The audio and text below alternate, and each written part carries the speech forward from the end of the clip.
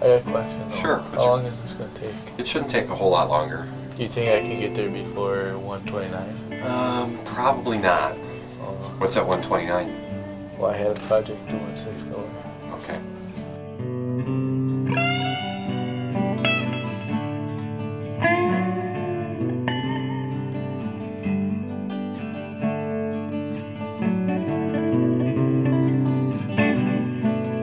This is the story of the wrongful conviction of Brendan Dassey.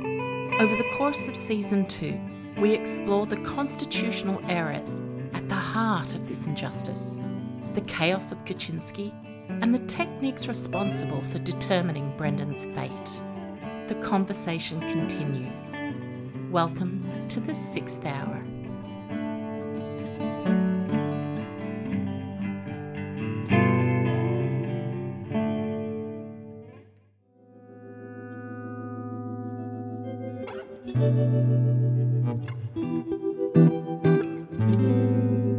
For the past 5 years, I've spent hours, days at a time, buried under the weight of the wrongful conviction of a Michigan High School special ed student who had gone to school on February the 27th, 2006, as an innocent 16-year-old kid, only to experience a macabre initiation into adulthood at the hands of local law enforcement when he left as a suspect in one of Wisconsin's most notorious criminal investigations. This profound miscarriage of justice is Brendan's story.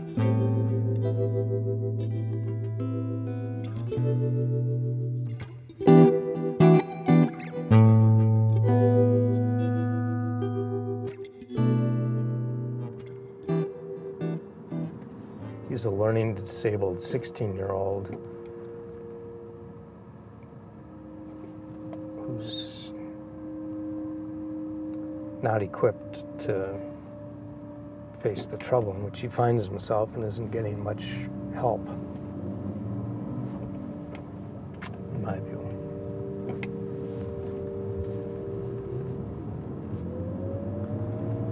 It's just, whatever his personal failings here, there have been a series of systemic failings that are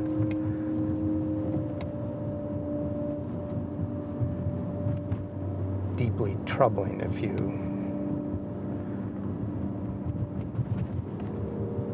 think about them too much or take them personally.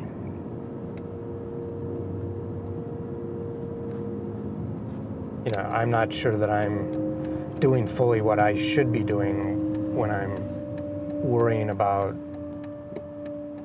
whether other people who are not in my charge are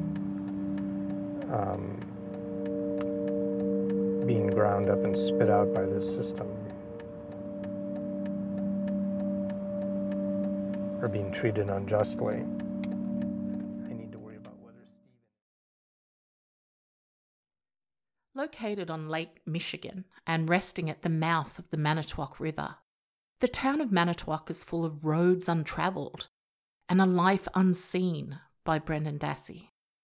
Once a sundown town that prohibited African Americans from staying overnight, it is of no surprise that its historical behaviour of disenfranchising the marginalised and its systemic leanings towards classism should materialise as an adjunct perception in the wrongful conviction of Brendan Dassey, beginning with the theft of his presumption of innocence.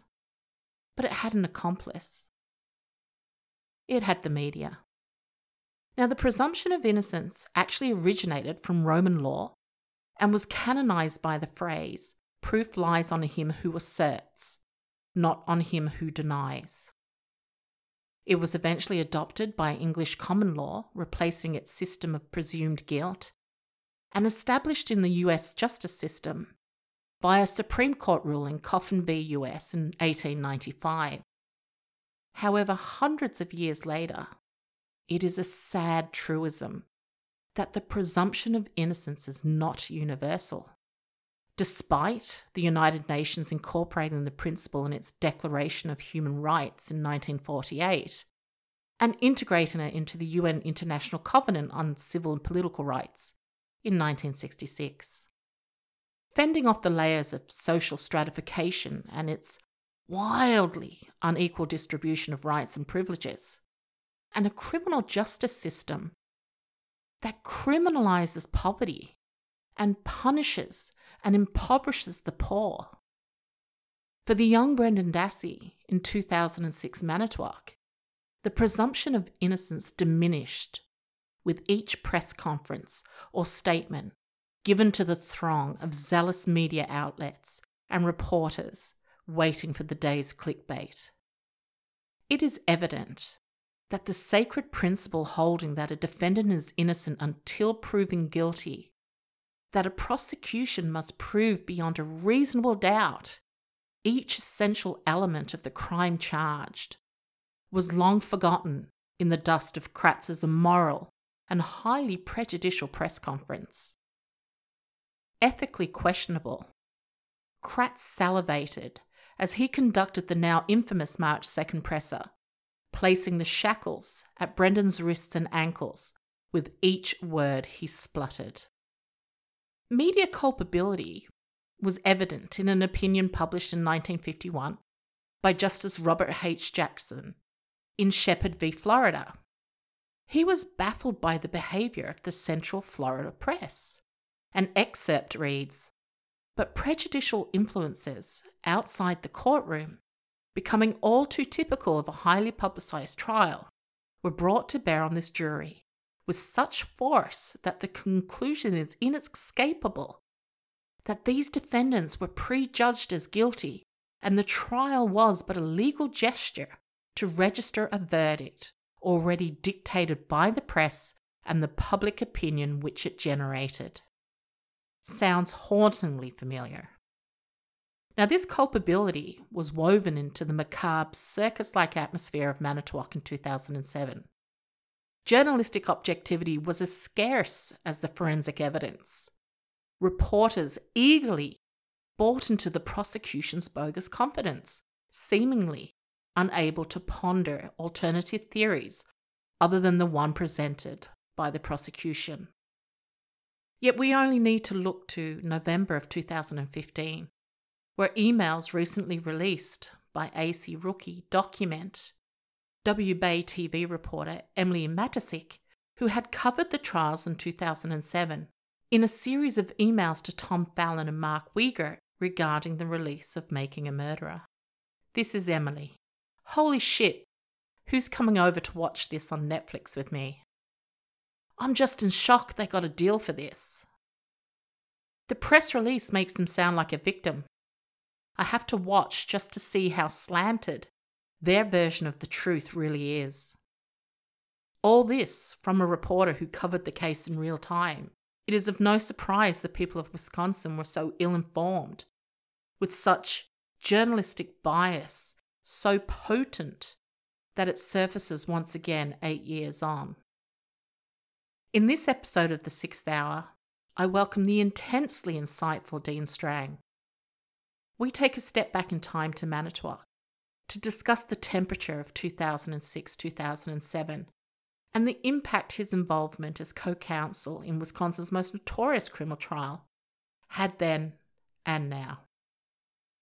A criminal defense lawyer and professor of law and an accomplished author, Dean has published books of legal history, Worse Than the Devil, Anarchists, Clarence Darrow, and Justice in a Time of Terror, and Keep the Wretches in Order, America's biggest mass trial, The Rise of the Justice Department, and the Fall of the IWW. And his law review articles and essays have been published widely. The conversation continues.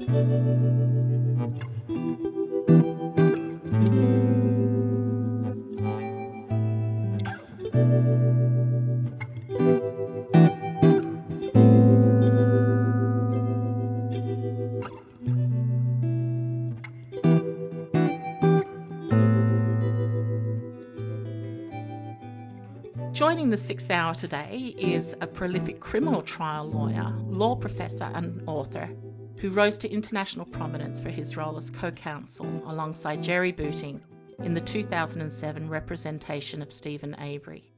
I welcome Dean Strang to the conversation. Thank you so much for joining me, Dean. Thanks for asking. You began your career as a litigator in a large civil firm, and please correct me if I'm wrong here, and you enjoyed a short stint as an assistant US attorney and became Wisconsin's first federal public defender. What was the catalyst for becoming a criminal trial lawyer? How did you find yourself in 2006 representing a defendant in one of Wisconsin's most notorious criminal trials? Well, it started at what you've described as a large civil firm, and that was a large firm only by Milwaukee, Wisconsin standards. I think there were 75 or 80 lawyers there when I was there. Doing civil work, I had no particular interest at all in criminal work, although by sheer coincidence, an increasingly large circle of my friends at that time, right after I graduated from law school, were public defenders. But while working at that civil firm and preparing to try a large actuarial malpractice case in federal court in Detroit, I got introduced to the man who was then, and still today arguably is the best criminal defense lawyer the state of Wisconsin has ever produced. He was brought in to take charge of that civil case that I described, which didn't sit well with the civil firm I was working for. I think they felt that the client had shown a lack of confidence in our trial skills. And I was the baby lawyer on the case. I wouldn't have had any significant role at trial anyway, but the arrival of this prominent criminal defense lawyer bumped me down yet another step on the ladder. And so I wasn't happy about it either. But I very quickly, I could say became enamored of him or fell in love with him in a professional kind of way, however you'd want to describe it. But meeting him in the early summer of 1986 turned out to be a turning point in my life. I got interested in criminal law generally because of him and because of this group of young public defenders I had fallen in with. That awakening interest in criminal law led to the short stint as a federal prosecutor. You described me as enjoying that. I did not enjoy it, actually. I didn't enjoy it at all and was disastrously bad at it. And after 10 months or something, the same lawyer called me up and asked me, wasn't I done being a prosecutor by now? And I said, yeah, I can't leave a job after 10 months. And he said, why not? And, and asked me to come over and meet his other partners, one of whom was his wife. And then there was a third partner who also became a wonderful mentor. I came over and met them, and they hired me. And that was September of 1988. And that's when I embarked on criminal defense. That led eventually to becoming, as you noted, the first federal public defender in Wisconsin, as that office got created in 1999. And then I was hired in early 2000. And I took the case you're describing, Steven Avery's case, probably not quite 6 months after I left the job as federal public defender. And part of the reason I took that case was that I was eager at that point to prove to my colleagues that I could still find the state courthouses and I could still operate in state court, that I wasn't the federal public defender anymore, and my capabilities weren't limited to federal court. So this was a case where the money was lighter than, sort of an accountant or a business person would have wanted it to be for the size of the undertaking. but it was a chance to get back into state court, on a state law case visibly. And that's how I agreed when Steven Avery and his family asked me to represent him. Did you have any idea of the scope of the case going into it? Yes. The case had been ongoing at that point for about 4 months, give or take. Mr. Avery had been charged back in November of 2005. I got in February of 2006. And even before Mr. Avery was charged, it was big news in the state of Wisconsin. It was getting a great deal of TV coverage, internet attention, newsprint. That began the very day that Teresa Halbach was reported missing.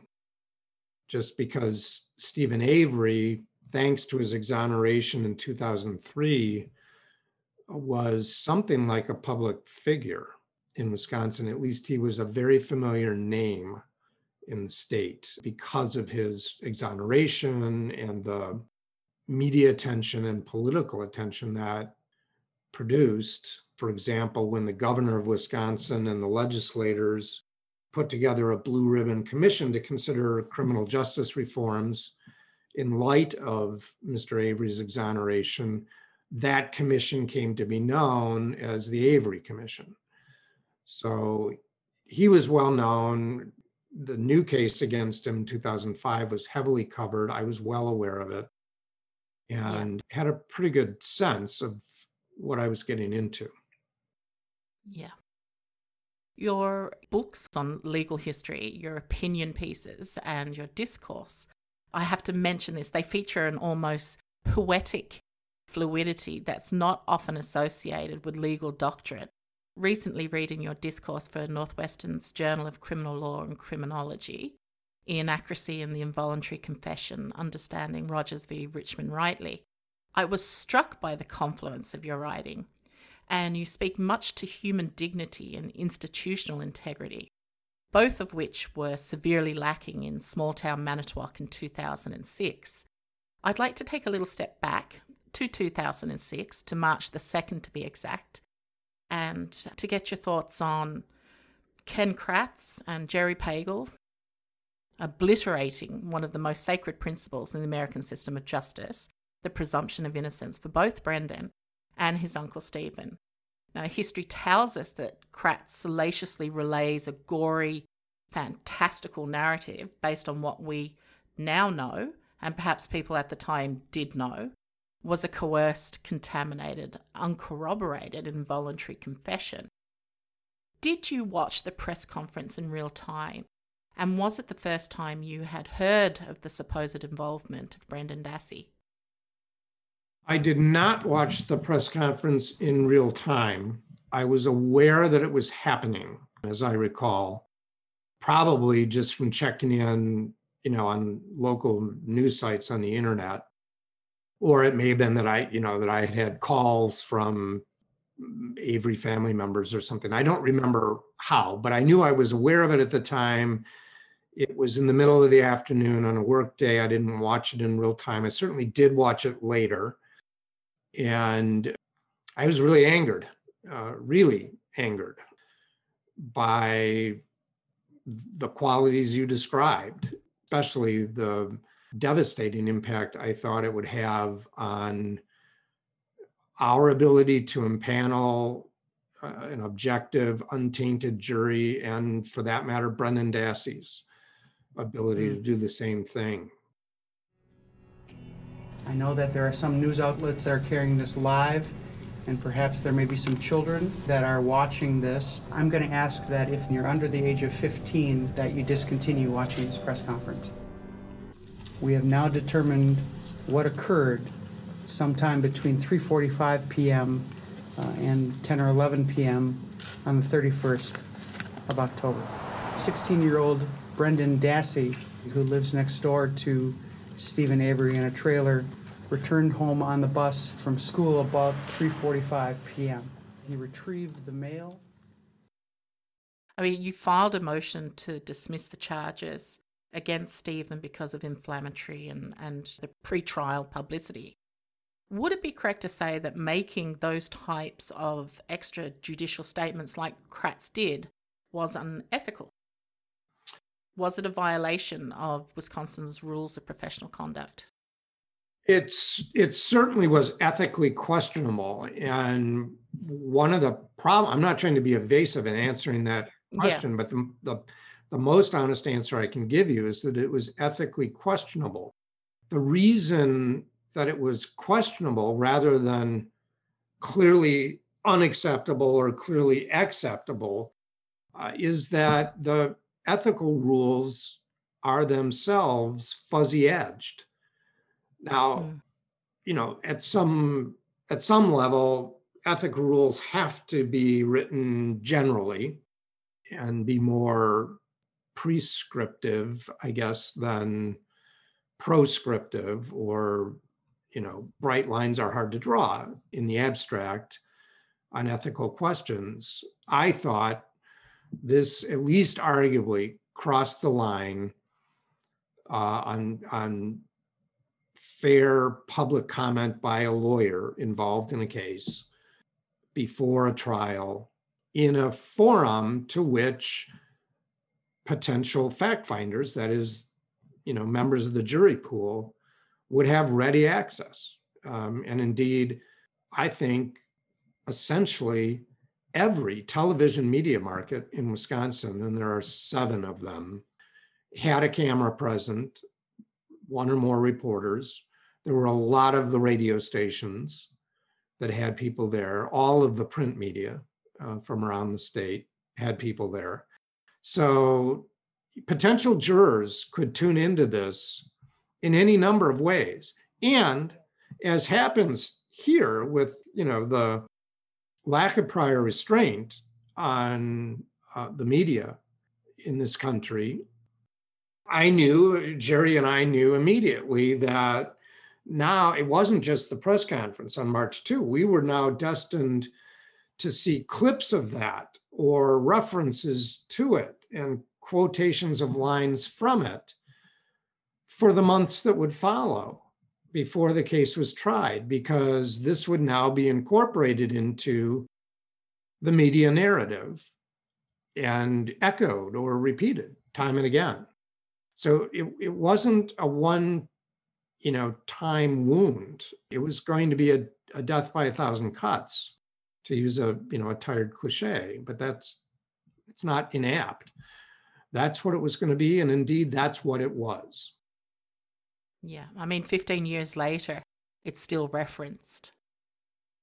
Yeah. And when we got to picking a jury, the better part of a year after that March 2, 2006 press conference, in late January of 2007, when we began to pick a jury, and the court had sent out hundreds of questionnaires to prospective jurors to have them fill out in advance and send back to the court so that the judge could take an initial pass at potential jurors who clearly were not qualified to sit, or for whatever reason couldn't sit on a protracted trial like this, leaving us with, 130 something potential jurors who, didn't have surgery planned or didn't have an unalterable conflict or a health problem or, whatever it might be.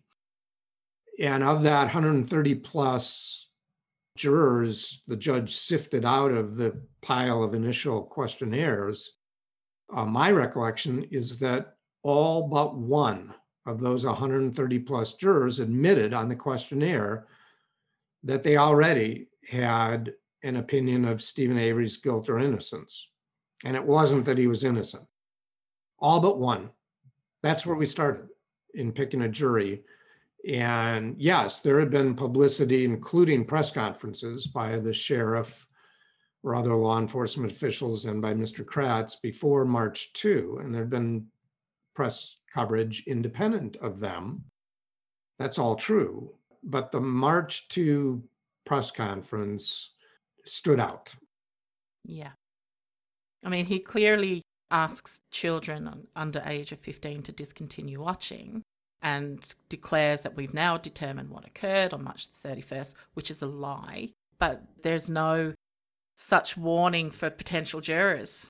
No, and the warning, maybe the intentions behind the warning were good, but the practical effect of giving a warning like that on TV in the middle of the afternoon is everybody turns up the volume, Absolutely.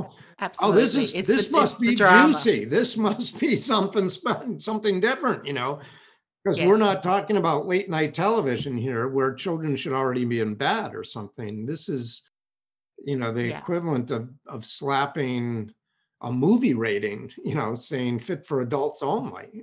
Yeah. On a midday press conference. So the effect was the opposite, I think, of having people turn off their television sets. Do you think at any stage that the press conference was purposeful, or do you think it was just Kratz being over enthusiastic? I'm speculating. But my sense of Ken Kratz was that he had not yet met a microphone or a television camera he didn't adore. Yeah. He'd been laboring in this small rural county with a steady diet of, drunk driving and animal abuse and disorderly conduct cases for much of his career. He now had a closely watched case that was a first-degree intentional homicide, had the most serious possible consequences, and that this was a moment to shine while the spotlight was on. I understand that reaction of lawyers. I understand that, but I'm speculating. But my guess is that he got sort of carried away with the publicity possibilities, and indeed, to be fair to Mr. Kratz, he since, in recent years, has expressed regret about how he handled that press conference. He's expressed some regret about it at the edges in the way he handled it. Yeah, I think he said that if he had his time again, he would read the complaint, and that would be it. Yeah, and I don't know that would have solved the problem. But again, I even he, in retrospect, has expressed some second thoughts about the wisdom of laying out a horror story narrative that, as you say, not only was largely uncorroborated, but was entirely disproved in significant details by the trace evidence and forensic analysis that the state had. But, like any other horror story, they're hard to forget once you've heard them. Absolutely. And I think it's human nature that we hone in on what frightens us the most. It's almost like an attraction. Absolutely. And that it turns out to be fiction doesn't make it less memorable, or for that matter, less frightening. And this one turned out to be fictional, at least in significant respects, but that's lost by the time you get to trial. Now, there's a scene in Making a Murderer that captures you speaking as you're driving, and you say, and I quote, "He's a learning disabled 16-year-old who's not equipped to face the trouble in which he finds himself and isn't getting much help. Whatever his personal feelings here, there's been a series of systemic failings that are deeply troubling if you think about them too much." I get a sense of fatigued inevitability about that statement. Were you conscious of Kaczynski's behaviour? And if you could unpack those failings that you refer to, and I guess how it might have impacted you at the time or even in retrospect.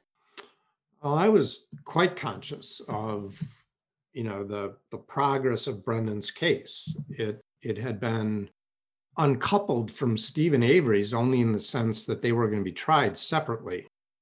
But the police reports, the other materials that we had from the state were identical to the materials disclosed to Brendan Dassey's lawyer. And the state's narrative was the same in both cases. Both cases were progressing toward trial on parallel tracks, with Brendan's just a couple of months behind ours. So I was well aware of it. And, that's me 15 years ago speaking, but I'd been practicing law for over 20 years at that point, and did feel weary of police officers who are careless with the constitutional rights of people in their custody, police officers who are manipulative and taking advantage of the tolerance of American courts for police officers lying to vulnerable people in custody to try to trick or manipulate them. Tired of the formulaic way in which advice of rights is given in the United States that, prompts hundreds of thousands of uneducated, or poorly equipped people in custody every year simply to fail to assert the rights they should be asserting in their own self-interest and for their own safety. Tired of a system that underfunds the defense of the indigent, because when you pay appointed defense lawyers $40 an hour, as Wisconsin did then and does today, in a profession where I can bill at $450 an hour to my clients who are paying by the hour, and where top civil lawyers may be billing at $800 or $900 or even $1,000 an hour, $40 an hour just in the market means you have to be really lucky to get a capable lawyer by court appointment.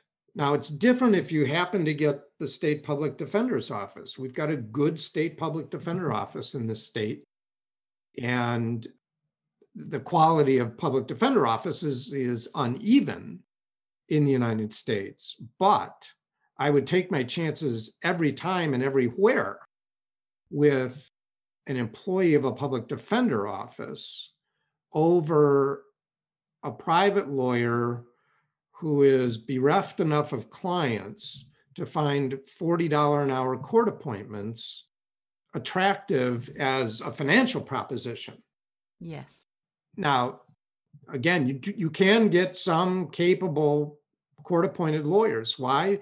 Because good lawyers have an obligation to do pro bono work, like serve the poor. You can get them, but it is not a sure thing, and it's not a market force that produces a good lawyer for you if you're indigent. And this is a country like Australia and like most countries around the world in which almost everybody charged with a crime is in fact indigent, has nowhere near enough money, even drawing on family, to hire any lawyer, let alone a good one. And I could go on, but in that particular instance, I was also speaking in the context of a case that now had to be defended after this onslaught of prejudicial pretrial publicity, some of it, and indeed the worst of it, sponsored by the state, by the prosecution, and that included a number of unsupportable and outright false details. So if you detected a note of weariness in a guy who was really too young to be world weary, I was just 45 or 46 years old at that point, you were right to note that. And, and I will say that if you're a person of color in this country, it only gets worse. It only gets worse. Brendan had his lack of sophistication, his learning disabilities, and his poverty in a broad sense, a poverty of education, a poverty of life experience, a poverty of intellect, a poverty of emotional resources. He had his various forms of poverty in his youth to deal with. He did not also have to deal with, being Black or being Hispanic or Asian or Native American. And in our system of criminal enforcement, all of those factors only add to the disadvantages you face. Yeah, the marginalization of the alienation and the marginalization. Yes. Yeah. I mean, it was apparent that there was a saturation of media and negative media. And I can only imagine the impact, and this is from watching the show. This is from reading transcripts and case files. I mean, I think it's Kratz made at least 7 statements to the press implicating Brendan and Steven, and that's only in the first 4 months. And then that impact's amplified by the 10 or so appearances Kaczynski made incriminating Brendan. This is NBC 26, live at 10. Developing story tonight, accused killer Brendan Dassey has a new attorney. Well, Dassey's new attorney is Len Kaczynski of Nina. Kaczynski says he accepted the Dassey case knowing it would be his greatest professional challenge. We have a 16-year-old who, while morally and legally responsible, was heavily influenced by someone that can only be described as something close to evil incarnate. Kaczynski says he may be willing to approach prosecutors about a plea deal in this case, but if the case does go to trial, he'll ask for a jury from western Wisconsin. Evil incarnate. How about that? That's what he called Steven Avery. I'm really interested to know what the public temperature was at the time in Wisconsin towards Brendan and even towards the defense teams. It was not favorable. There was then, especially as to Steven Avery, a wide perception that he was guilty as charged.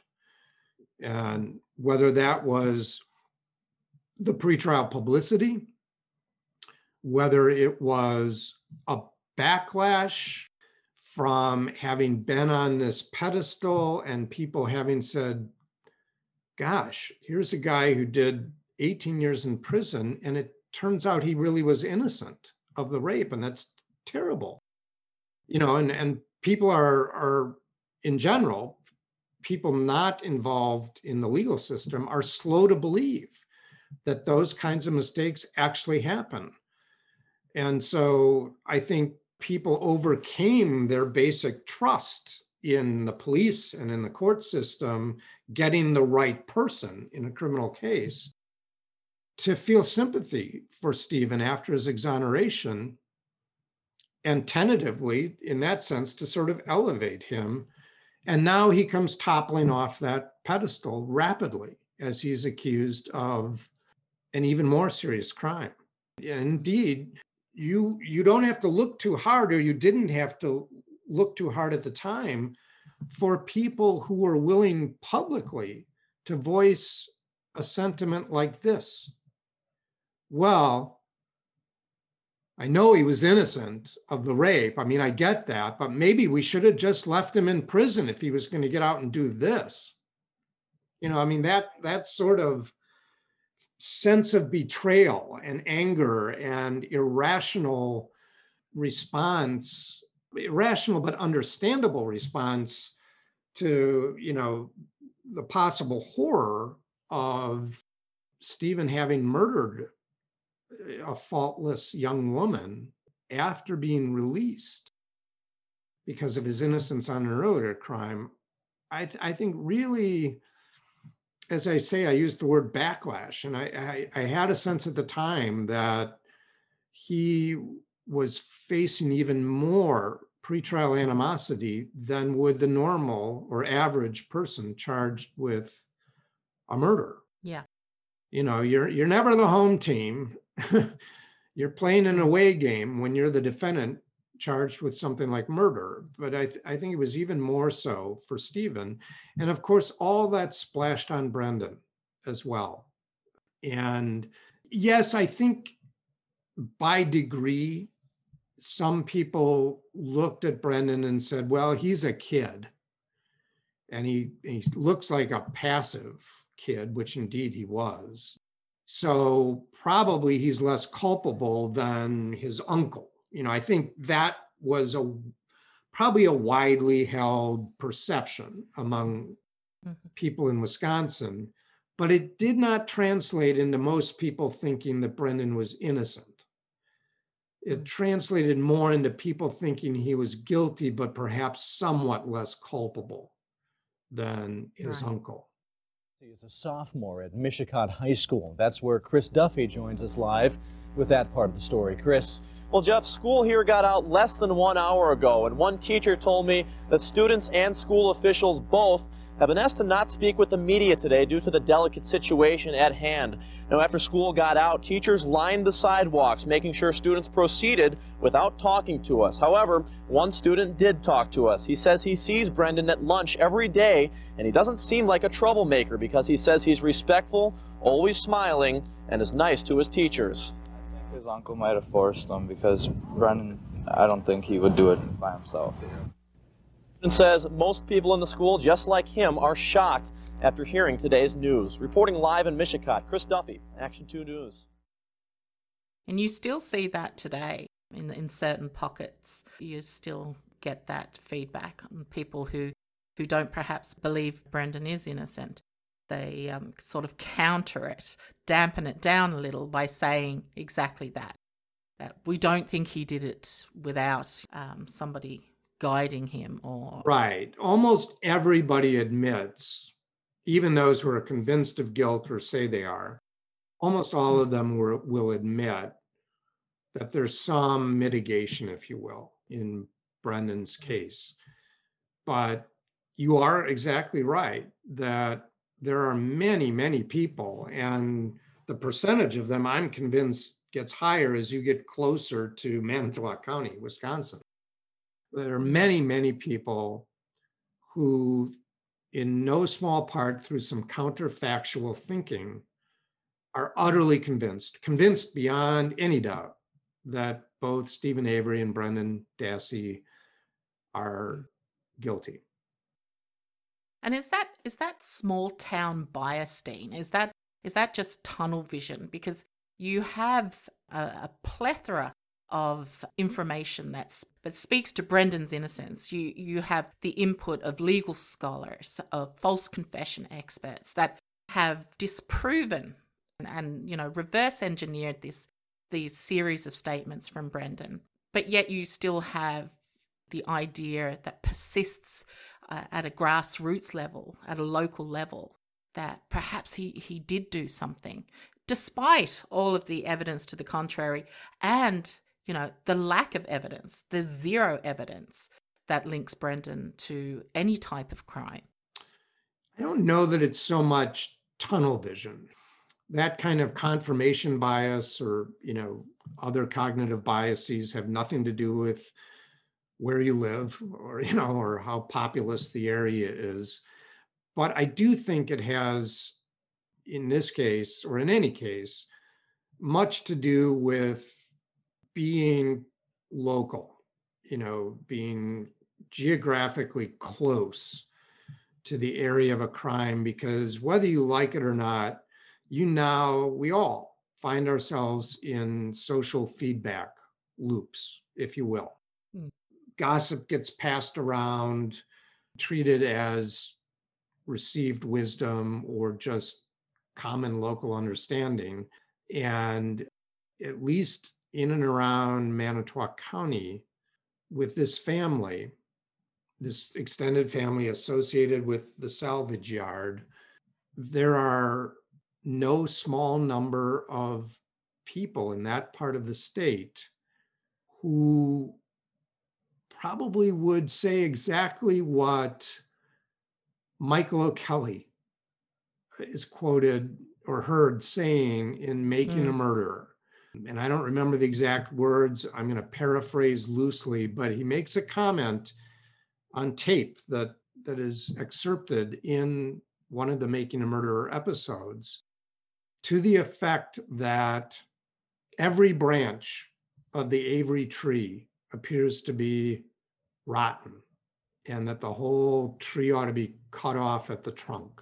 It's something, I'm paraphrasing, but something to that effect. And I think O'Kelly unwittingly captured a broad stripe of local sentiment, unfortunately. That's in one of his emails to Kaczynski, and he reads it at the post-conviction. Okay, yeah, in my mind, I'm seeing an image of him speaking those words. But my point is, I think that they're locally, in and around northeastern Wisconsin, you'd find a large number of people who agree with that basic sentiment, even though they've never met any member of the Avery family. They've never been to the Avery salvage yard. But they're in the milieu in which this has just come to be a prevailing opinion. Now, add to that the supposition that many Americans, especially I think white Americans and middle class and up and higher Americans, the upper socioeconomic strata in this country, I think they tend to make a supposition that the police are right. That if the police have made an accusation, it's well-founded and true. In many subcultures in America, you don't go to court starting with a presumption of innocence. You go to court starting with a real presumption of guilt, aside from what the legal rules are. Now, there are other subcultures and areas in America where there isn't this overweening faith that the police are reliable and that that their accusations are fair and reliable. But in a place like Manitowoc County, the police have the wind at their back with the public. Yeah. Now, if I could touch on Judge Willis's stipulation in June of 2007, as it relates to the pre-sentencing investigations report, Judge Willis clearly documents his issues with Brendan's statement. So, for example, the charges of first-degree sexual assault and kidnapping, which were added to the information after the police interviewed Brendan, were dismissed by the state before trial. The account attributed to Mr. Dassey is based on only one of his interviews. He was interviewed by police on other occasions during which he gave somewhat different accounts of what happened. He also at some point recanted his statements admitting involvement in the crimes. Then he goes on to say the physical and forensic evidence introduced at Mr. Avery's trial failed to provide corroborating support for a number of the allegations attributed to Mr. Dassey. As one significant example, there was no physical or scientific evidence demonstrating that Teresa Halbach was ever present. An expert witness called on behalf of Mr. Dassey at his trial, Dr. Gordon and a Dr. White retained by counsel, both called into question much of the information provided by Brendan Dassey because of his intellectual limitations, his susceptibility to suggested answers, and the nature of the techniques used. Now, for me, when I read that, it's like Judge Willis is making a clear case for the unreliability of Brendan's statements and the lack of corroborative evidence. And we have co-defendants tried for the same crime on two different sets of facts.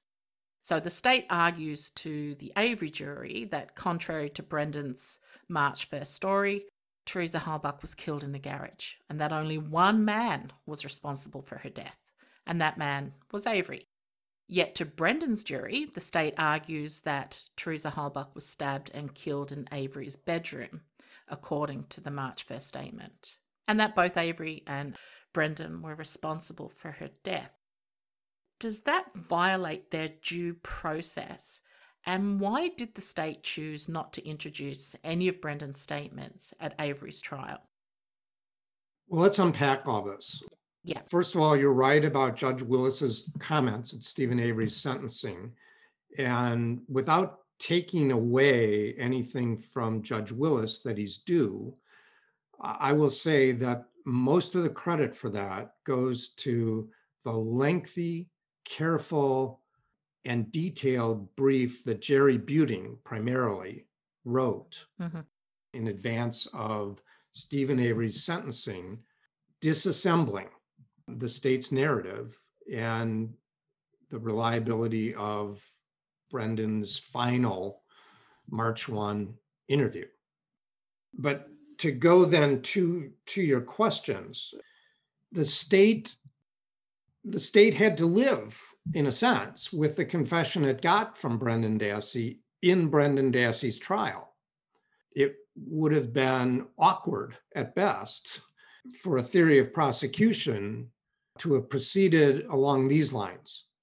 Well, he did it, but he lied about how he did it. He did it completely different than he admitted his involvement being. It also would have been untenable, in addition to being awkward, because there really wasn't any physical evidence to support the alternate theory that the state relied on at Avery's trial of, being killed in the garage. So the state was stuck, I think, as a strategic matter, with having to sell Brendan's false confession as true, or at least sufficiently true to remove reasonable doubt about his guilt. That statement, that March 1 statement by Brendan's, could not be introduced by the state at Steven's trial, absent Brendan testifying at Steven's trial, for a simple constitutional reason in the United States that also would apply in Australia and the other English-speaking legal systems. And that is this: that statement was made out of court. It was an accusation against Steven made out of court, and thus hearsay, a statement offered for its truth, not made in court in front of this jury. And as a hearsay accusation of guilt, we're entitled to confront that, meaning we're entitled to cross-examine the person who made that statement in front of our jury. Brendan did not agree to testify at Steven's trial, and indeed had an absolute right not to testify at Steven's trial because he still faced a trial of his own and therefore could not be compelled to incriminate himself or to take the witness stand at all. Again, as a matter of both the United States Constitution and the Wisconsin Constitution, the state constitution's protections being parallel here in this respect, and uncontroversial, again, in the law of English-speaking countries.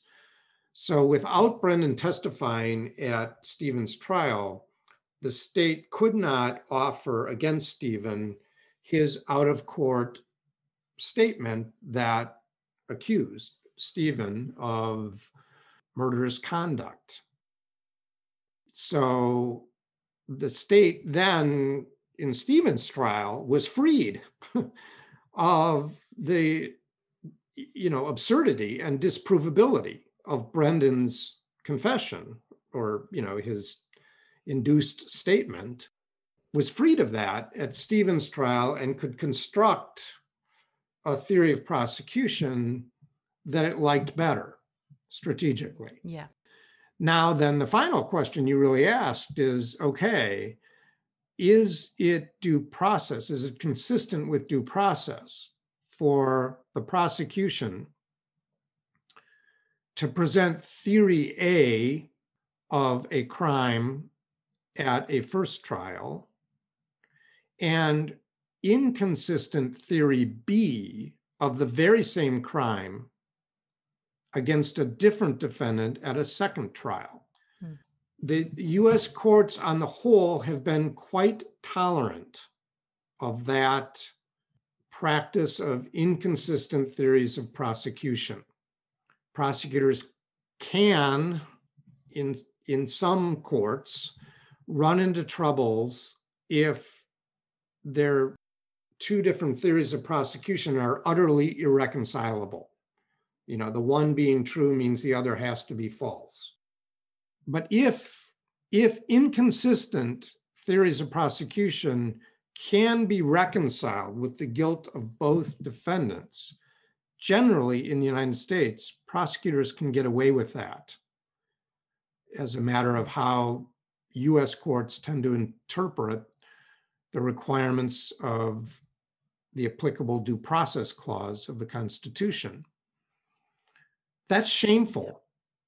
Let's be clear about that. That's a shameful line of doctrine for appellate courts to have produced and to continue to support. Shameful in the sense that if a trial is at bottom a search for the truth, then inconsistent theories of prosecution can't be that, because the truth doesn't change depending on who is in the defendant's chair. Inconsistent theories of prosecution are not a search for the truth, they're a search for conviction, and indeed for two convictions. Yeah. Do you think with Brendan not having testified, now we know that he probably was incapable of testifying, and I think in his own trial he wasn't capable of testifying. Do you think him not testifying was a disservice to both of their trials? Because if he had testified in Steven's trial, then you had Dr. White and Dr. Gordon, who could have dismantled the confessions and the statements. Well, Brendan did testify in his own trial, as I recall. Yes, he did. And of course, he did not testify in the preceding trial of his uncle. I don't know that I would call that a disservice. You're right that Brendan's March 1, 2006 adopted narrative, most of the important details of that were suggested or supplied by the police. Yeah. With, a guttural or monosyllabic assent or adoption or acknowledgement by Brendan. But however you want to describe that March 1, 2006 statement, yes, it would have been left in small pieces, certainly by the end of cross-examination and probably by the end of his direct examination by the prosecutor. And then, even after cross-examination of Brendan was complete, you're right. We could have called Dr. Larry White. We could have called other experts, to testify to both the suggestiveness of the manipulative techniques used by the police against Brendan and by his suggestibility, by his naivete and capacity to be easily pushed around and swayed by more capable, more conniving adults. Yeah. So, it would have been a mess. And it's hard to believe that the jury would have credited anything in the end that Brendan said, because, once you take apart the confession, well, why then should we rely on any other version of events this same boy at that time might give? And he was, certainly at the time, at 16 or 17, palpably unequipped to handle, a process like a trial with educated and experienced adults all around him in an adversarial setting. So, I don't know that that's a disservice. The state, in a sense, was lucky in Steven Avery's trial that they couldn't and didn't call Brendan Dassey. But it's just hard to imagine that having ended well for anybody who wanted to be the proponent of anything Brendan said to the police. Yeah. I was fortunate to interview Dr. White, who, was obviously engaged to assess the interrogation techniques and the voluntariness and reliability of Brendan's statements. I would imagine that failing to call upon readily available and paid for expert testimony to help instruct a jury, that was ineffective lawyering. Would that be right? And would it be a possible IAC claim as it relates not to conduct but to strategy? By Brendan's defense team at his trial? Yeah, by not using Dr. White, by not using expert testimony. The legal question embedded in your question is whether this was a strategic choice by defense counsel, and if so, whether it was at least minimally reasonable and informed. I don't know. What I do know is that Jerry Buting and I, after Steven Avery's trial ended in his conviction, talked to each other and said, look, let's offer Dr. White's report to the Dassey defense team. And indeed, let's just offer to pay, out of our pockets, we'll pay for Dr. White's time so that he doesn't have to go uncompensated. And, so that Dassey's defense team, which had to rely on court approval and public defender funding for any experts it wanted, so that this good expert is available to the Dassey defense team. Jerry and I agreed that was the right thing to do. And I think I'm the one who called the Dassey defense team, one or another of the lawyers, and extended that offer to them. Dr. White's available. He's done his report. You can have it. And to the extent there's a cost that, can't be covered on a court appointment, Jerry and I are happy to pay for Dr. White's time. And I don't know why. I mean, the lawyer or lawyers, whomever I was speaking to, Brendan's two lawyers at that point, and I don't remember which of them I spoke to or if they were both on the call, when I made this call. But what I do remember is I got a polite response, thank you, appreciate that, that kind of response. And then I know in the end they didn't call Dr. White. Now, again, I don't know, was that a strategic decision? If it was it the sort of strategic decision that would defeat a claim of ineffective assistance of counsel? I don't know. And I'm not a judge, so it's above my pay grade, I guess, to decide questions like that. Yeah. I mean, when I spoke with Dr. White, he said that he had agreed to testify and had spoken briefly with Fremgen, but after initial interactions, the communication just stopped. And he did say, and I quote, "When I learned that a false confession expert had not testified at Brendan's trial, I felt sick and worried. I wish I had been more proactive about testifying at Brendan's trial.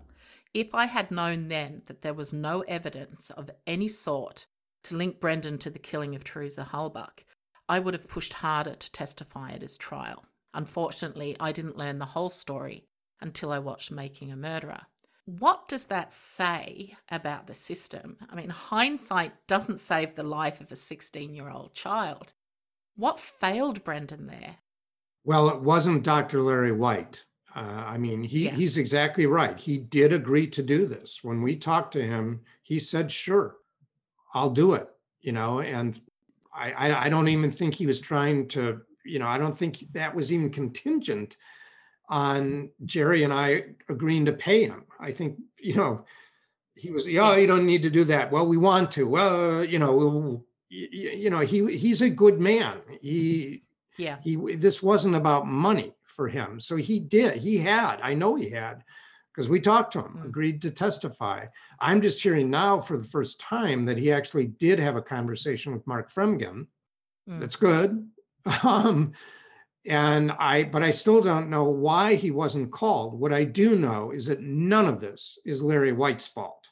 None of it. No, absolutely. Is Larry White's fault. And, the state public defender did fund 2 lawyers in Brendan's case, which is very unusual. And I credit the state public defender for, allowing a second lawyer absolutely merited in a longer trial like this with the volume of, police reports and crime lab reports and information that had to be mastered. Absolutely not a case a lawyer should do alone. So it was good that the public defender's office agreed to appoint 2 lawyers, but that doesn't change the fact that the defense of anybody who's relying on a lawyer appointed rather than privately retained is hampered by insufficient funding of defense of the poor in this country. That is a systemic, pervasive flaw in our system of justice. We greatly, fund the prosecution and investigation side of a case, and by enormous disparity underfund the defense side of a case. And Brendan had to rely on our indigent defense system and thus did not have adequate funding for that defense. Now, that doesn't explain not calling Dr. White for the reasons I've just laid out. We took the money out of it for the Dassey defense team. There may have been other strategic reasons. In the end, they didn't call Dr. White. I don't know. But, I know Dr. White was quite concerned that when he had heard that a false confession expert hadn't testified, for him to say that he felt sick and worried, I thought was quite strong. Well, this was a false confession case. That's right. It was a prosecution that rested on a palpably, demonstrably false confession. And to my recollection, was then completed by one other bit of possible corroboration. The only evidence I recall there being against Brendan Dassey was a demonstrably false and manipulated, coerced March 1, 2006 confession, and a couple of bleach stain spots on the blue jeans of a teenage boy. Yeah. That's what you had. And how innocuous is that, right? Bleach stains, they live on a salvage yard. He helps in a garage. Yeah, please. I mean, please. And if this 16 or 15-year-old boy and his uncle suddenly became housekeepers of the year, neat freaks, and bleached the garage of every trace of Teresa Halbach. If we are willing to fantasize to that level, then how is it that they missed the deer blood on the floor? Yes. How is it that they missed the bullet that the police claim they found in plain view sitting in the middle of the garage floor 4 months later? It beggars belief. Yeah, absolutely. So that's what the case was. On that evidence, somebody was 15 or 16 when he was taken into custody, is still sitting in prison now for about half of his life has passed in prison. He's passed, or soon will pass, within weeks, will pass 15 years in custody. And as matters stand today, won't be eligible even to be considered for release until this now 30-year-old man is well into his 50s. Yeah, it's outrageous. I think in terms of Fremgen and Edelstein's strategy, I have read that Fremgen wanted to focus on portraying Brendan as, an empathetic, sympathetic character and not get into a battle of, expert witnesses, which blows my mind because, as you said, this was a false confession case. If you don't have a jury that you educate on false confessions and the science and the neuroscience and all of those various elements that, support why people give false confessions, and particularly with someone like Brendan, who You throw into the mix his impairments, his speech and language impairments, the fact that he doesn't comprehend sentences longer than 5 words. How was that child ever able to? He didn't stand a chance. He didn't stand a chance. And I think with Fremgen not taking Dr. White forward was a massive, massive error of judgment. And as I've said before, I'm not a legal person, but I don't think you need to be to sit back and say that how do you mount a false confession defense without a false confession expert? I don't know. And, and there's another piece to this, as you'll recall. After the jury heard that entire interview on March 1, 2006, all 3+ hours of it, as I recall, the only part the jury didn't hear was the few minutes at the end after the 2 law enforcement officers left the room and allowed Brendan's mother finally to come in and comfort him for a few minutes. And recall, Brendan buries his face in his hands and says, "They got into my head. They got into my head." The jury didn't hear that, okay, in Brendan's trial. That's right.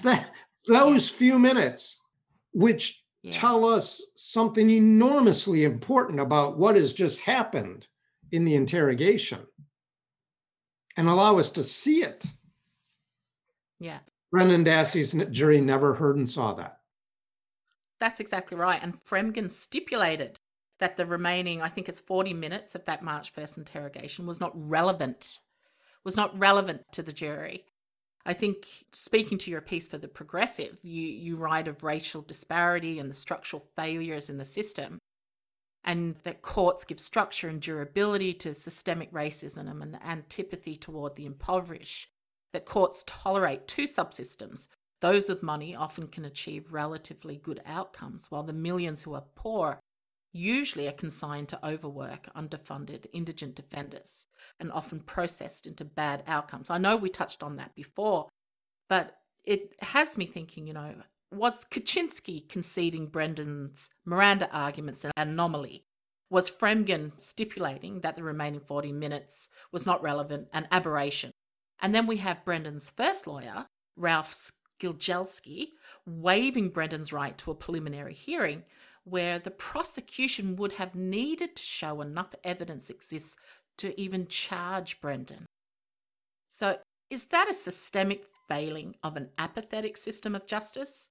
A system that just didn't care too much for a 16-year-old indigent kid with special needs, and a kid that was absolutely incapable of withstanding interrogation techniques like Reed, incapable of understanding sentences longer than 5 words, as I said. And most importantly, incapable of invoking his constitutional right to silence. Obviously not understanding Miranda, and that the whole idea of the different and semantic variations of Miranda that he was read, I don't know how anyone would have quite understood that. Is that the level of defense you can expect if you're indigent? In a word, yes. And if I may elaborate, I could construct at least hypothetical strategic explanations for every one of those decisions you described the lawyers making. I could do that. Mm-hmm. Waiving the so-called Miranda hearing, waiving the preliminary hearing, which is done frequently in Wisconsin. It shouldn't be, but it is done frequently. Maybe I could even stretch to assign as strategic the stipulation about all of the last 40 minutes of Brendan's interview. Maybe. That's a tough call. I mean, I personally have a hard time coming up with a straight-faced strategic reason to omit at least those last few minutes and Brendan's behavior and statement to his mother. But even if you come up with some hypothesized strategic choice to explain all of those, aren't you exactly right that fundamentally what you're seeing here is apathetic lawyering, apathetic judging, and cynical policing and prosecuting. By cynical, I mean nearly devoid of real empathy, devoid of real commitment to a presumption of innocence, or even to a possibility of innocence, devoid of any real sense of the humanity of this damaged 16-year-old kid. So instead of empathy from the police, for example, you get phony, manipulative statements about, oh, I'm a police officer, but right now I'm really a dad. I have a child about your age too, and I'm not just a police officer here. I'm a father as well. You get these self-serving, cynical, and brutally manipulative statements that make a mockery of human empathy and make a mockery of human dignity or commitment to getting at the truth if we can, and serving everybody and recognizing the humanity of everybody involved in this whole sordid play. So, yeah, apathetic's a fair word for that. And the reality is, look, there are 20 million criminal cases filed in American courtrooms every year. If you take out the 12 million of those that are minor traffic offenses, you have something like 8 million other misdemeanor and felony cases prosecuted in the United States every year. And all of this becomes really, in many places, most places, something of an assembly line, a system of linked institutions that processes people down the line, from the police at the front end, to the prosecutors, to the trial courts, the public defenders, the crime labs, from there to the Department of Corrections and the appellate courts simultaneously, and ultimately, more than 95% of the time, to approval of the conviction by appellate courts, and then service of a sentence in custody of the Department of Corrections, or for more minor crimes under the surveillance and supervision of the Department of Corrections. And it's simply a system composed of these interconnected institutions that, to my mind, is deeply inhuman, or inhumane, at least. I guess inhumane is the better word. Certainly composed of human beings at every step and at every level of the various institutions. The system is designed and operated by human beings, but it turns out to be a very, very inhumane and dehumanizing system. Yes. That, as I say, we use millions of times a year, or produces millions of widgets popping out at the end of that process every year. One of the things that stayed with me with the Understanding Rogers versus Richmond rightly was, I thought it was tragically interesting that Butler, Bourne, and Dolsky and Johnson's justice system experience, dating back as far as 1928, I think, was not early 1800s, and some of the cases I looked at. Well, they were not too dissimilar to that of Brendan's, and I'm sure thousands and millions of others, in that there's no physical evidence. Yep. What you say here, I think, is really relevant to Brendan's case as well, that the lack of evidence is not just surprising, but inexplicable. And, while there's advancements in neuroscience, the notion of someone falsely confessing is still too counterintuitive for many, including the courts. How does that change? If I had the answer to that, I could do an enormous amount of good. as long as I could, convey the answer and be convincing in conveying it to people. I don't know how we change it. Courts lag behind science all the time, and the values of the humane arts are not widely prized in court systems. That's true not just in the United States. It's certainly true here, but it's not limited to the United States. Part, I think, of the ways in which we accept as a society punishment meted out in our names is by dehumanizing the object of the punishment. He becomes the defendant rather than having a name, or he gets a, he gets a prisoner ID number rather than a name. Yeah. And indeed, it's not the defendant or the accused alone who's dehumanized. We pretty quickly start speaking of the victim, sometimes remembering to use his or her name, often not. The witness. Yes. They don't have names, they fill roles. I think in my first book, in the introduction or the preface to my first book, I made a point of saying, look, the parties, the victim, the defendant, the witnesses, the people who are called as witnesses or whose lives are most affected by a criminal trial are not the players. They're not the players in the drama. The players are the lawyers, the police officers, the judges, the clerks, and the person accused and the person who's a victim and the citizen witness, they're all the ball. They're the ball that allow the professional participants, the voluntary participants in this criminal enforcement system to play the game or to carry out the process.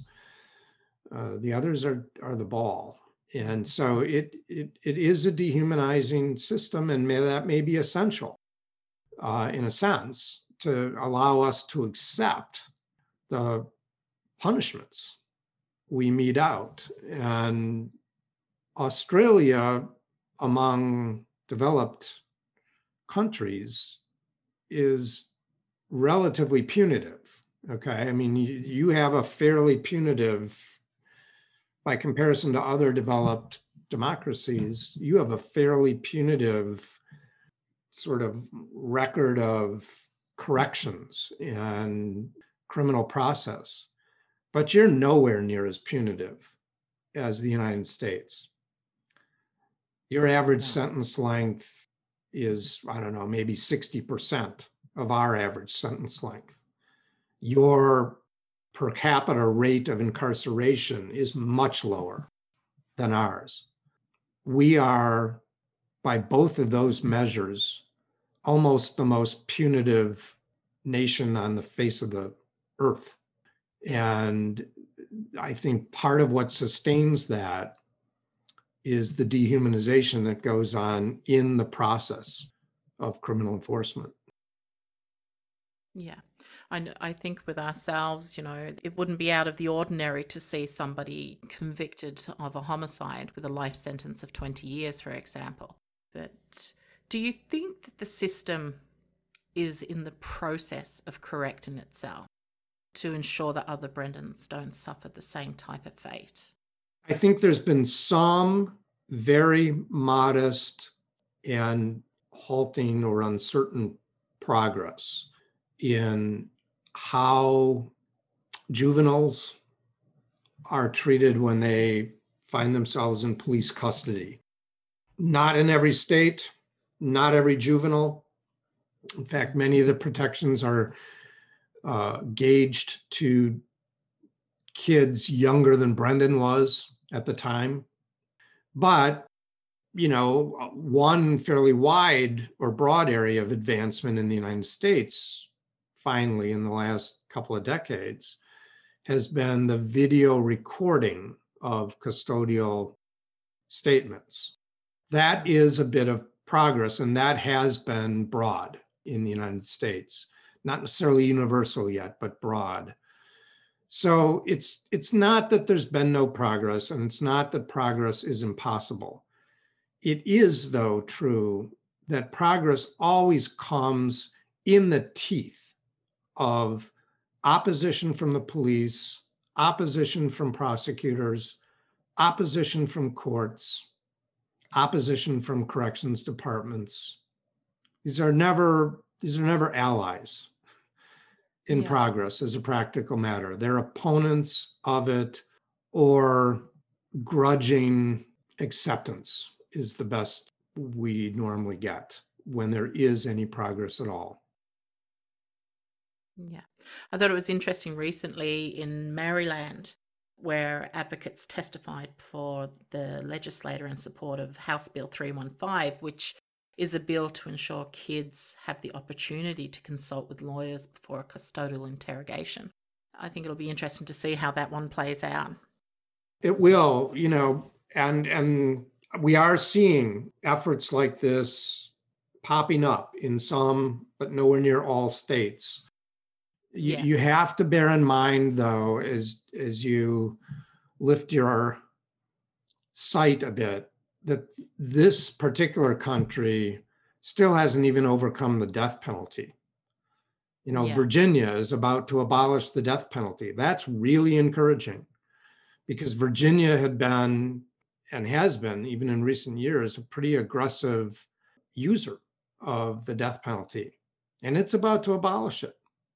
That's great. Yeah, that's a big step. That's a big step, but the federal statutes still allow the death penalty, and close to half the states still have capital punishment as an available sentence in this country. So, are we making some progress? Yes, but we have an awful long way to go before, to my mind, any of us with any sense of humility could claim that we're operating a justice system. Yeah. The whole idea of the death penalty is such an affront to humanity. It really is. It's, I think the United States, there's only a couple of other countries, and they may be developing countries, or perhaps Singapore, but there's only a handful of countries that still practice the death penalty. We're not in good company on the whole. Okay, on the whole, we are not in good company. Iran, the People's Republic of China, a number of rogue regimes still have the death penalty. I think Japan may still, in theory, have the death penalty. You say Singapore, you can point to, a few developed countries that still have it. But among the Western, countries that declare themselves democracies, exactly, the United States far and away is the most aggressive user of the death penalty. It's so at odds with the idea of being like a bastion of democracy to run up to the end of the Trump presidency. That there was quite a death penalty spree. It's just horrendous. There was, but you're looking not at democracy broadly here. You're looking at criminal enforcement systems.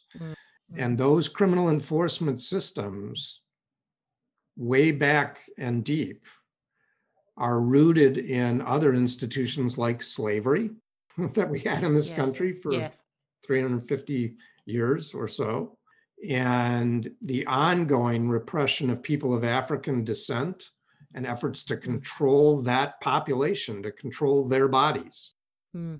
Well after slavery ended as a legal matter. And, today we remain a very heterogeneous society with institutions that grew up around the inequalities that not only existed, but were overtly intended. about it. So if we could just update people a little bit. We know in terms of Brendan Dassey, his appeals have been exhausted at the Supreme Court. So let's talk about Steven Avery for a minute. Although you should note that Brendan still has options. What are those options? He's never filed what's called a 97406, what does that mean? Post-conviction motion. So after your direct appeal is done, you can still come back on what's called a collateral. It used to be state habeas corpus. So it's similar to the federal process, but it's in the state With what courts. kinds of arguments? Newly discovered evidence. And possibly ineffective assistance of counsel when you have that. But you can go back to the state trial court, is Jerry's point, and that remains open to Brendan. And in Avery. So where to now legally for Brendan, Dean? What pathways to relief via the courts would be viable? We know Brendan has never filed a post-conviction motion. I think it's a 97406. Correct me if I'm wrong. That's correct. And I watched an interview recently where you suggest that possibly ineffective assistance of counsel may remain an option. Can you explain to us what the process is for filing a post-conviction motion such as that, and on what potential grounds Brendan could do so, in your opinion? Because his conviction has been affirmed on direct appeal, and then he's already been through post-conviction process that you rightly describe as beginning in state court, in fact, back in the trial court, with a motion under section 974.06 of the Wisconsin statutes. Brendan's already been through all that. So he is facing straight into the nearly impenetrable wall of finality doctrine. You know, he's essentially, as the courts would say, exhausted his remedies at this point, and American courts are fond, overweeningly fond, finality as a value rather than maybe accuracy. For example, in judicial determinations. So for Brendan now in court, I think it would take significant newly discovered evidence that couldn't have been discovered and wasn't discovered earlier, to get him back into court. Might that concern ineffective assistance of counsel? Yes, potentially. Might such newly discovered evidence go more directly to exculpation or to, raising new questions about innocence? Yes, potentially. But absent that, he's going to have very little chance of getting a judicial remedy. He instead, in theory, could have an executive branch remedy, namely clemency. But that too is desperately rare, not just in Wisconsin, but in most states. And in spite of, or notwithstanding, all the attention that some of President Trump's pardons got, clemency is still quite rare in the federal system as well. Yeah. If you think about the overall number of people serving sentences or facing trial and conviction. So in Wisconsin, the state constitution gives the governor, and only the governor, the power of clemency, either amnesty outright or commutation of a sentence, meaning, truncating it or shortening it, or a pardon in the end, forgiving a conviction and sentence that have already been served. The governor has that, and it's a discretionary call.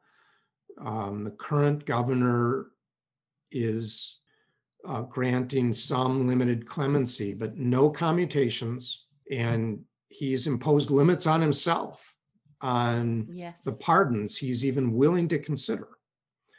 Our previous governor ruled out even considering the use of executive clemency. He was the only officer who could under our state constitution, and he renounced, set aside that power, because I suspect he didn't view it as furthering his own future political ambitions. That's the past governor. Yeah. We have a governor now, that's again, Walker. who's Yeah. using executive clemency in modest ways. And we'll see whether some of the injustice of Brendan's conviction ever is righted through executive clemency, or possibly, again, if there's newly discovered evidence, through a judicial process. With newly discovered evidence, could the newly discovered evidence that Kathleen Zellner has put forward in Steven Avery's appeal potentially influence further claims for Brendan? Yes, potentially it could. It just would depend on what the courts wind up accepting and then where Steven Avery's case goes. But it is entirely conceivable that doubts raised about Steven's guilt then also would raise doubts about Brendan's guilt. Yeah. Be interested to see what happens, the ruling that's due on Kathleen Zellner's latest filing. Right. When we talk about Evers, he strikes me as somebody who is progressive to a certain extent. And there is much talk, and there has been much talk since he ran for governor about a commitment to reform. But it's yet to materialize. We know that he set up the Wisconsin Pardon Advisory Board, and I think to date there's been about 107 pardons. Yes, I do keep track. The American Civil Liberties Union of Wisconsin and other groups and advocates have called on Evers to change his policy of only considering clemency for prisoners who've completed their sentences. It's really an arbitrary take on clemency. The criteria are arbitrary. Why do you think there is such a reluctance? Obviously, he has competing priorities with a GOP and obviously, the extent of COVID within the state. But this isn't something that he needs to cross the aisle to even do. No. And it strikes me that perhaps Walker placed his faith in the judicial branch. And we know, and research shows us and tells us, and I'm sure someone like Governor Evers, who's an educated man, comes from that type of background, would be aware of the fact that the system doesn't always get it right. So how can you defer to the judicial branch as a fail-safe? So for me with Wisconsin, there's zero pathway for relief for people who are wrongfully convicted outside of the Innocence Project. And that's dependent on DNA. And we know 500 items were tested and not one of them was positive for Brendan's DNA. Why do you think he is so reluctant to embrace commutation? Honestly, I don't know. I don't know Governor Evers personally. My sense of him is that he is a gentle, well-meaning man. Yeah. But it will take more than that.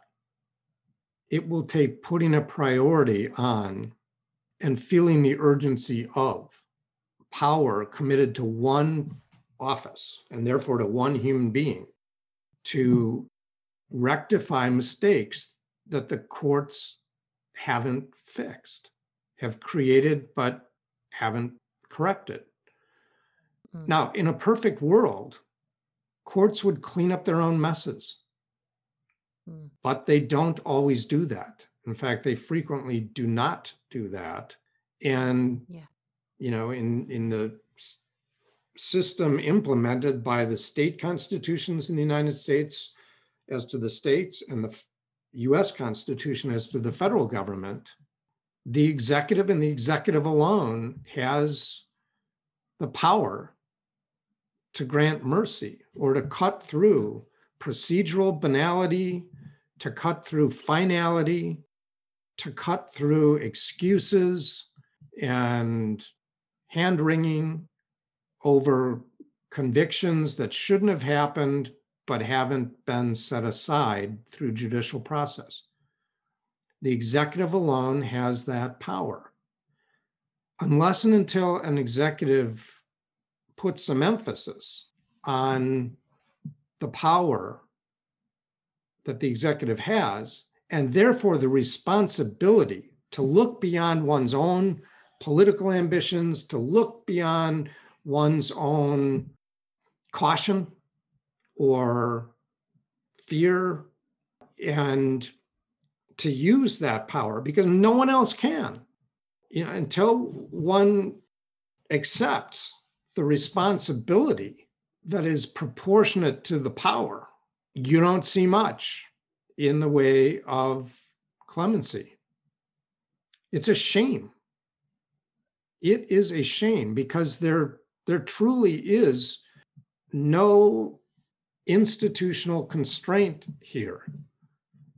Yeah. The person with the power to grant clemency has the power to do the right thing, to do what is morally correct. And to my mind, when you have power, you have responsibility in the same measure, because there's no one to whom you can defer. If you could leave listeners with one thing as it relates to Brendan and his continued fight for justice, what would it be? Don't give up. Don't give up. This young man is probably innocent, and he certainly shouldn't be in prison today, to my view. And I think millions around the world share that view. His uncle probably is innocent.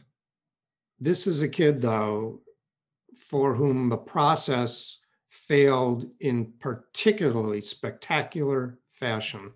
Everywhere you look, the process failed him in spectacular fashion. He's also somebody who should have, with any luck with his health, decades ahead of him to try to make something of his life with freedom. Don't give up.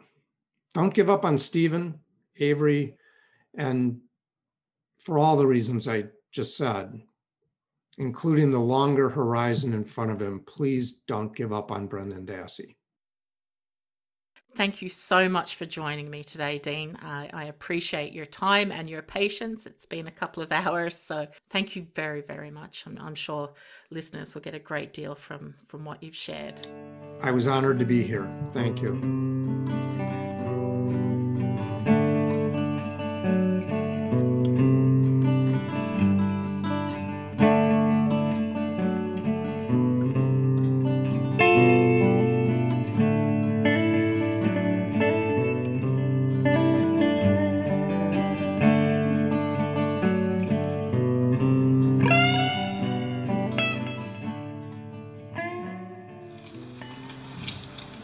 By the way, in all of this evidence that you've tested, all of it, did you ever find any DNA of a gentleman named Brendan Dassey anywhere in all of your tests? No, I did not. Not one shred, right? No, I did not find his DNA. And you had his profile? Yes.